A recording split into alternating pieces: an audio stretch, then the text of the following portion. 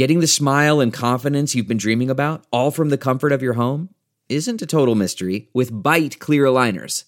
Just don't be surprised if all your friends start asking, "What's your secret?" Begin by ordering your at-home impression kit today for only $14.95. Byte clear aligners are doctor-directed and delivered to your door. Treatment costs thousands less than braces, plus they offer flexible financing, accept eligible insurance, and you can pay with your HSA FSA. Get 80% off your impression kit when you use code WONDERY at Byte.com. That's BYTE.com.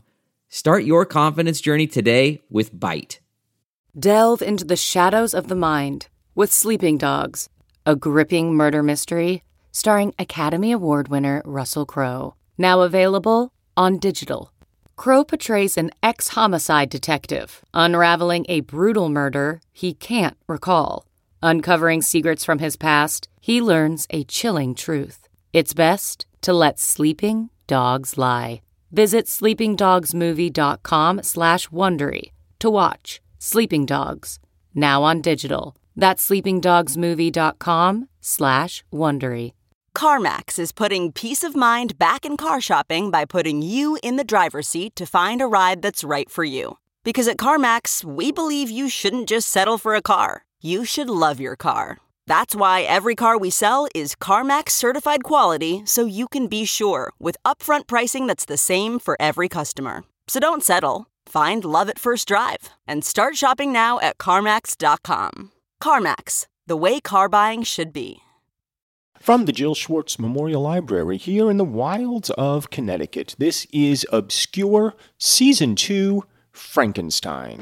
I am your host, your friend, your ear lover, your literary mansplainer-in-chief and Count of Condescension, Michael Ian Black. I am delighted, as always, to be with you. The week, as it were, has been dreary, the weather and mood and such. But we continue. I mean, we are into winter, and winter always has a slightly foreboding quality to it, regardless of whether the holidays are coming or not. And in fact, they are. Christmas is upon us. The new year will follow. A vaccine is being rolled out as I speak. So that, obviously, is some good news. We are not without some optimism here in the Jill Schwartz Memorial Library. Me and my dumb dog Squash and my steaming hot cup of English breakfast tea. So we begin today with Frankenstein. Victor Frankenstein, who has met his dear friend Henry Clerval there at Ingolstadt, almost by accident. If you recall, Frankenstein stumbled from his apartment after the creature came to life and was just sort of wandering aimlessly through the town when who should he come upon but his dear friend Henry Clerval. And Henry's like, hey, what a happy coincidence. Here I am. Like my dad said I could come to Ingolstadt, to study. And as soon as I get off the carriage, there you are. Like, this is great. Victor, this is great. And Victor's like, no, I know. It's totally amazing. Like, I'm totally psyched. And Henry's like, so you want to hang out? What do you want to do? You want to get a drink? Like, what do you want to do? And Vic's like, yeah, definitely, man. Like, tell me what the hell? Like, what's going on, bro? Like, what have you been up to, bro? And Henry's like, yeah, my dad, gave me a hard time about going to college, but he said I could go. And meanwhile, Victor's brain is basically reeling because he's got a big buddy sitting there in his apartment, 8 feet tall, skin of yellow, freaky eyes, scars, skin bursting out of, skin stretched tight because the muscles underneath are bursting to be set free. And he's just trying to put it out of mind. He's just in denial right now about everything that's going on. That's where we are. He's asked about his family. Henry's like, yeah, you really should write to them more. And Victor responds, you've guessed right. I have lately been so deeply engaged in one occupation that I have not allowed myself sufficient rest, as you see. But I sincerely hope, that all these employments are now at an end and that I am at length free. And that's where we left off last time. Him going, yeah, I guess, now the creature's alive. I guess it's fine now. I guess everything's copacetic. Like I can just go back to my life, right? Get on the Peloton, do 20 minutes with my favorite instructor, go out, get some vegan chili, like whatever. Like I'm good. So he says that, and now we pick up. I trembled excessively. I could not endure to think of, and far less to allude to, the occurrences of the preceding night. I walked with a quick pace, and we soon arrived at my college. I then reflected, and the thought made me shiver, that the creature whom I had left in my apartment might still be there, alive and walking about. Yeah, dude. Yes. You created a creature. He got up from the table. He came to tuck you into bed. You freaked out. You ran away. Why do you think he wouldn't be there still? What is it that you think would have happened in the interim? That he's not, just like wandering from apartment to apartment, knocking on doors, going, like what do you think happened? I dreaded to behold this monster, but I feared still more that Henry should see him. Entreating him, therefore, to remain a few minutes at the bottom of the stairs. Oh, so then I see they've gotten back to his room.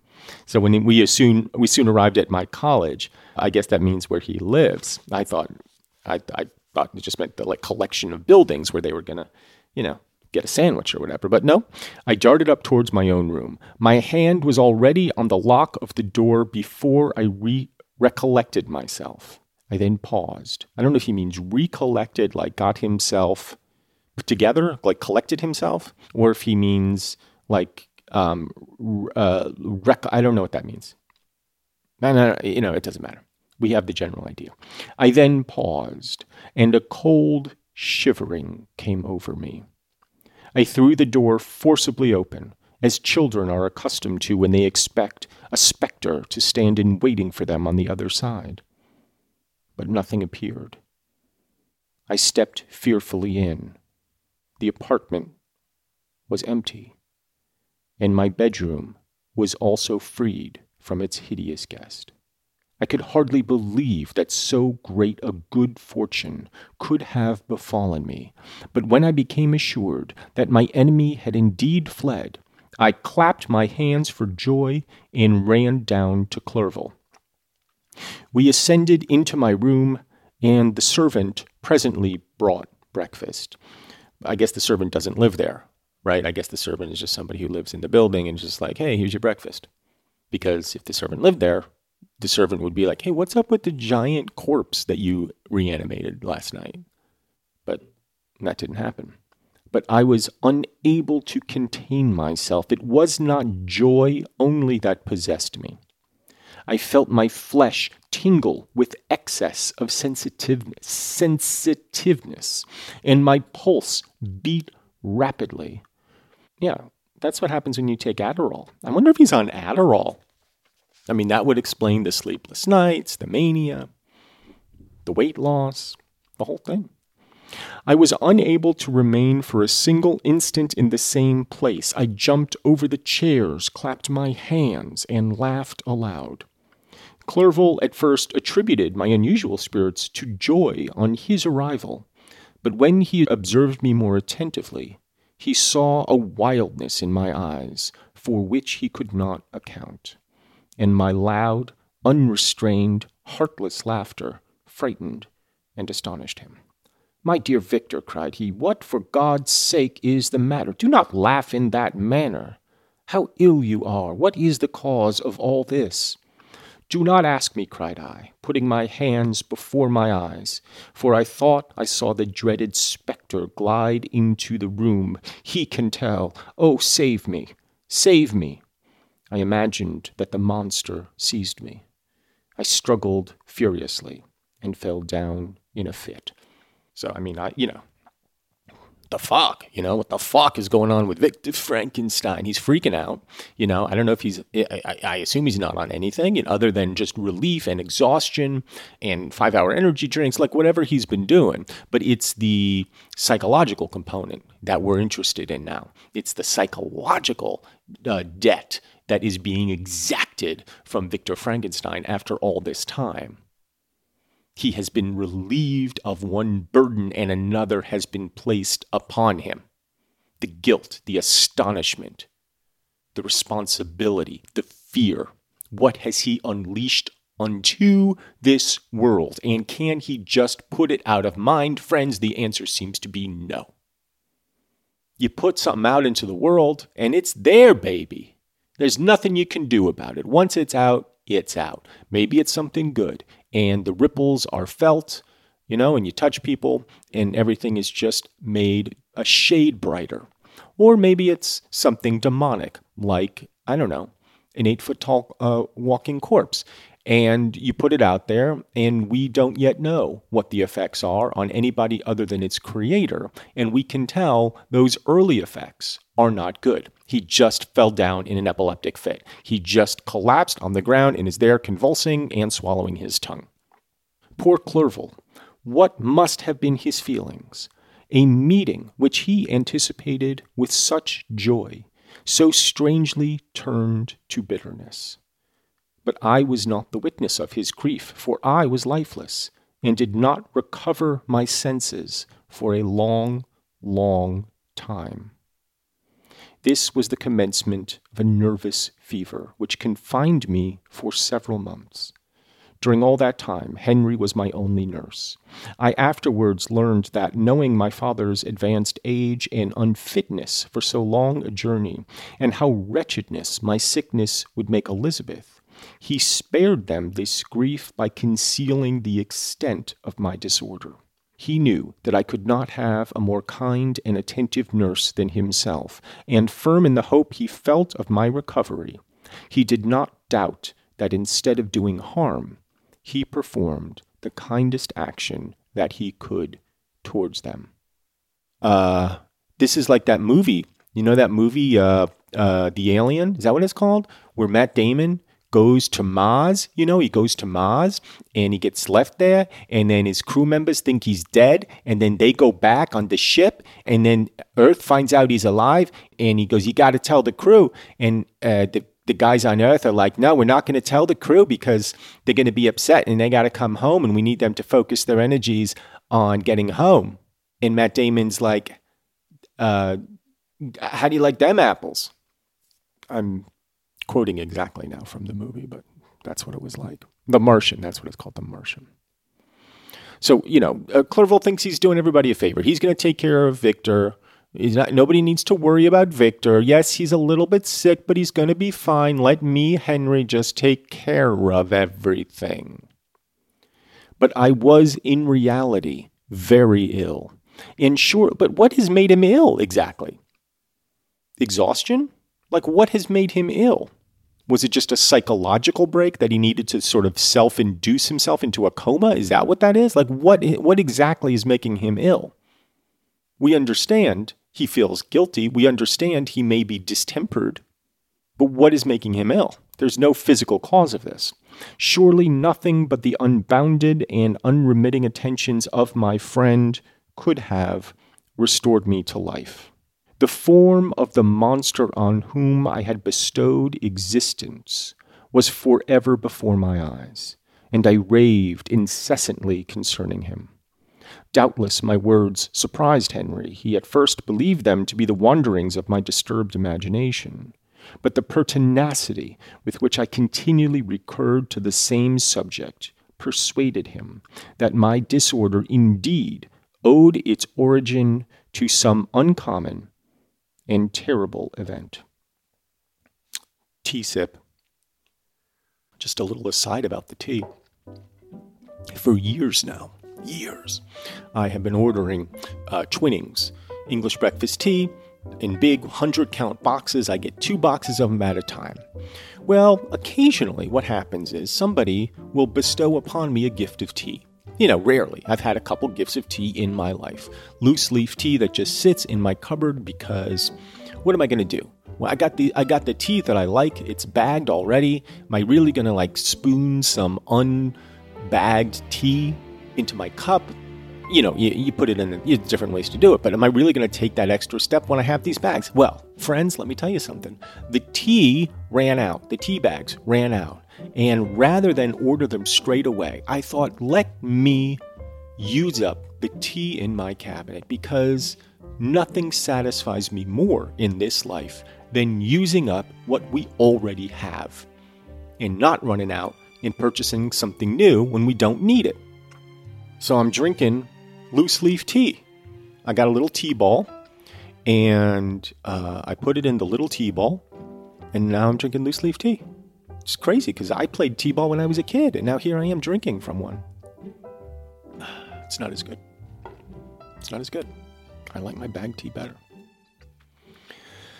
By very slow degrees, and with frequent relapses that alarmed and grieved my friend, I recovered. I remember the first time I became capable of observing outward objects with any kind of pleasure. I perceived that the fallen leaves had disappeared, and that the young buds were shooting forth from the trees that shaded my window. It was a divine spring, and this season contributed greatly to my convalescence. I felt also sentiments of joy and affection revive in my bosom. My gloom disappeared, and in a short time I became as cheerful as before I was attacked by the fatal passion. Well, why are you saying fatal when you're alive? It wasn't fatal, Dick. It was not fatal at all. It sickened you, this passion. Surely it sickened you. You've been in bed for months throughout the winter, but now you're as cheerful as before, and the fatal passion has been beaten back, I guess. Potentially fatal passion, okay.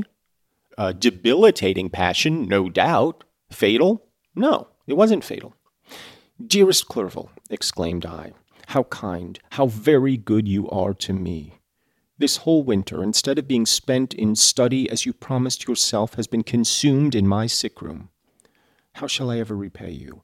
I feel the greatest remorse for the disappointment of which I have been the occasion, but you will forgive me.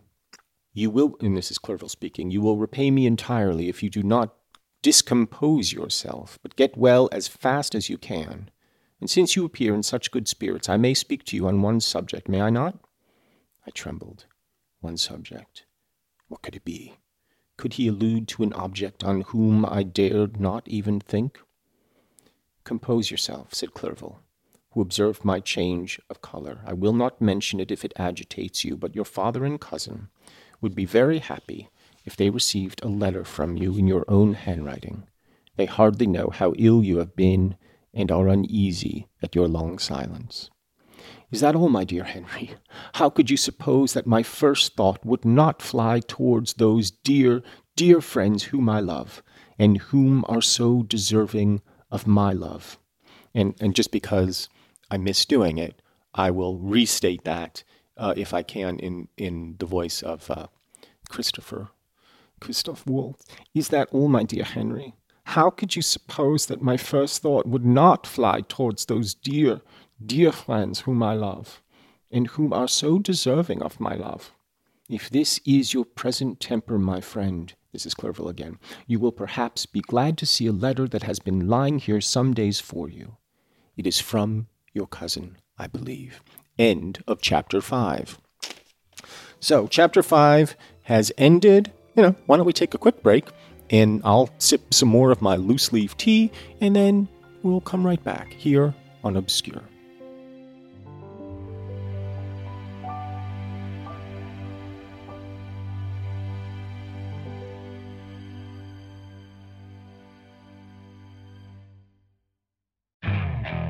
Okay, picture this. It's Friday afternoon when a thought hits you. I can spend another weekend doing the same old whatever, or I can hop into my all-new Hyundai Santa Fe and hit the road. With available H-Track all-wheel drive and 3-row seating, my whole family can head deep into the wild. Conquer the weekend in the all-new Hyundai Santa Fe. Visit HyundaiUSA.com or call 562-314-4603 for more details. Hyundai, there's joy in every journey. Okay, picture this. It's Friday afternoon when a thought hits you. I can spend another weekend doing the same old whatever, or I can hop into my all-new Hyundai Santa Fe and hit the road. With available H-Track all-wheel drive and 3-row seating, my whole family can head deep into the wild. Conquer the weekend in the all-new Hyundai Santa Fe. Visit HyundaiUSA.com or call 562-314-4603 for more details. Hyundai, there's joy in every journey. Okay, picture this. It's Friday afternoon when a thought hits you. I can spend another weekend doing the same old whatever, or I can hop into my all-new Hyundai Santa Fe and hit the road. With available H-Track all-wheel drive and 3-row seating, my whole family can head deep into the wild. Conquer the weekend in the all-new Hyundai Santa Fe. Visit HyundaiUSA.com or call 562-314-4603 for more details. Hyundai, there's joy in every journey.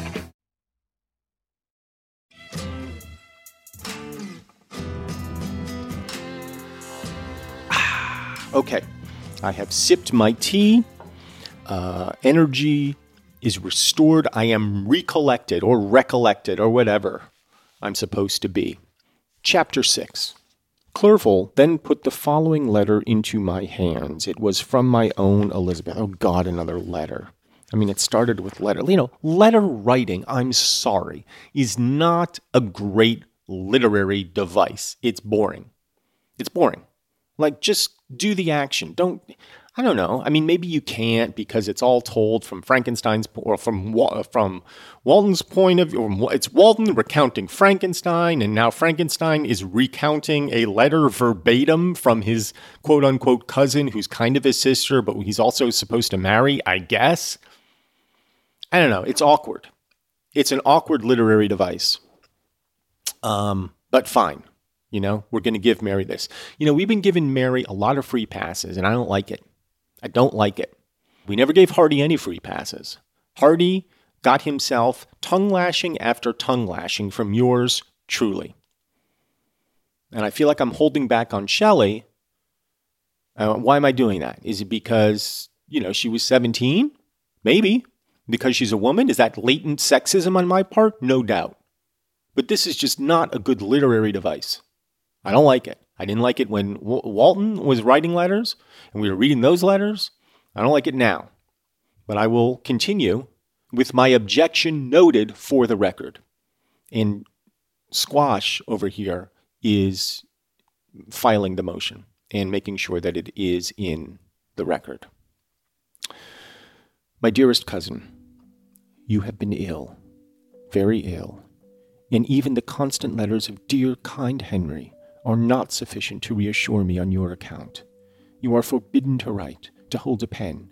Yet one word from you, dear Victor, is necessary to calm our apprehensions. For a long time I have thought that each post would bring this line, and my persuasions have restrained my uncle from undertaking a journey to Ingolstadt. I have prevented his encountering the inconveniences and perhaps dangers of so long a journey. Yet how often I have regretted not being able to perform it myself. I figured to myself that the task of attending on your sickbed has devolved on some mercenary old nurse who could never guess your wishes, nor minister to them with the care and affection of your poor cousin. Yet that is over now. Clerval writes that indeed you are getting better. I eagerly hope that you will confirm this intelligence soon in your own handwriting. Get well and return to us. You will find a happy, cheerful home and friends who love you dearly. Your father's health is vigorous, and he asks but to see you, but to be assured that you are well, and not a care will ever cloud his benevolent countenance. How pleased you would be to remark the improvement of our Ernest. He is now 16 and full of activity and spirit. He is desirous to be a true Swiss and to enter into foreign service, but we cannot part with him, at least until his elder brother return to us.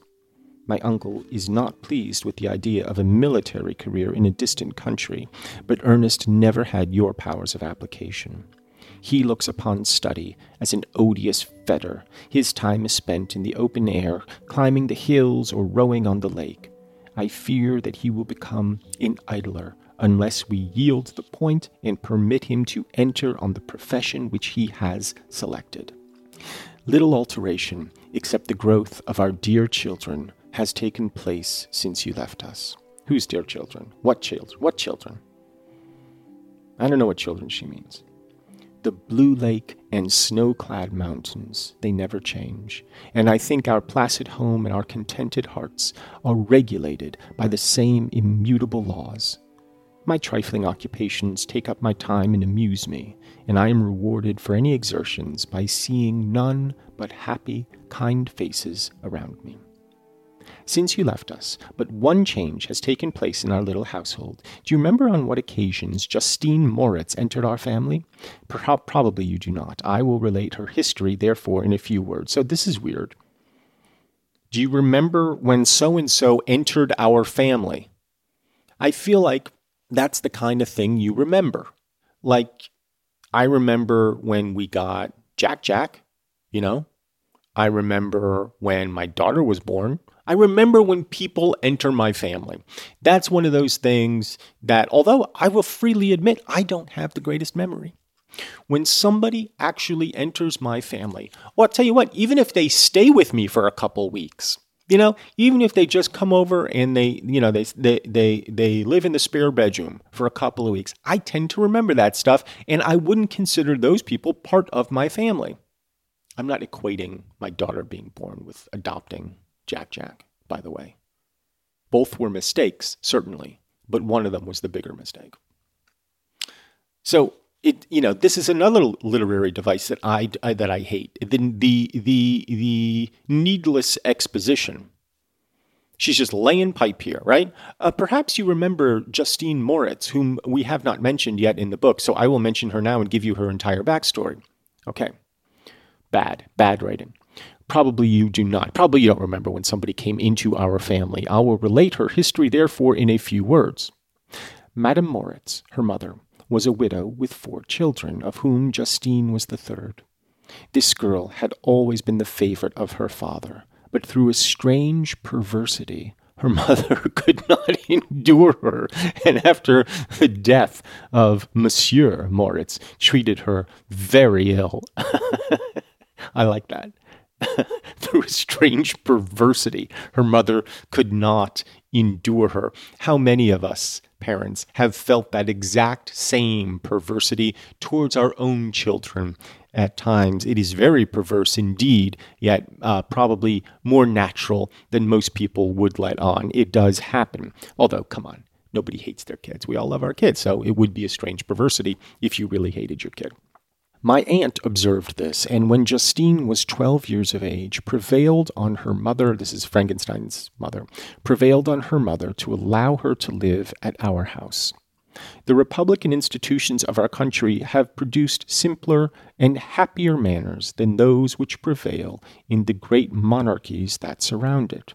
Hence, there is less distinction between the several classes of its inhabitants, and the lower orders, being neither so poor nor so despised, their manners are more refined and moral. A servant in Geneva does not mean the same thing as a servant in France and England. Justine, thus received in our family, learned the duties of a servant, a condition which, in our fortunate country, does not include the idea of ignorance and a sacrifice of the dignity of a human being. So I think I'm going to amend my earlier protestation, because I think I was getting hung up on the idea of part of our family. So I suspect that what Elizabeth is talking about here now is kind of like the Downton Abbey version of family, where everybody in the household is called family. So Justine Moritz, poor little wretched Justine Moritz, is probably, she's in the downstairs there, and she's in service. And the mother was like, oh, you have this poor thing here that you hate. Let me take her. Let me put her into service. Give her a happy home. She'll grow up here. She'll have a job, and she won't be despised the way servants in France and England are despised, just merely looked down on. We'll simply look down on her a little bit, but we're not going to hate her. And the mother was like, well, fuck it. I hate her. Take her. Take the bitch. So that's what happened. Justine, you may remember, was a great favorite of yours. So wait, now I have to retract my protestation. Justine, if you remember, was a great favorite of yours. If she lived there and she was a favorite of Victor's, then he remembers, and he remembers the circumstances of her story. God, Mary. And I recollect you once remarked that if you were in ill humor, one glance from Justine could dissipate it, for the same reason that Ariosto gives concerning the beauty of Angelica. And here we have the day's first footnote. So let me return now to the footnote section.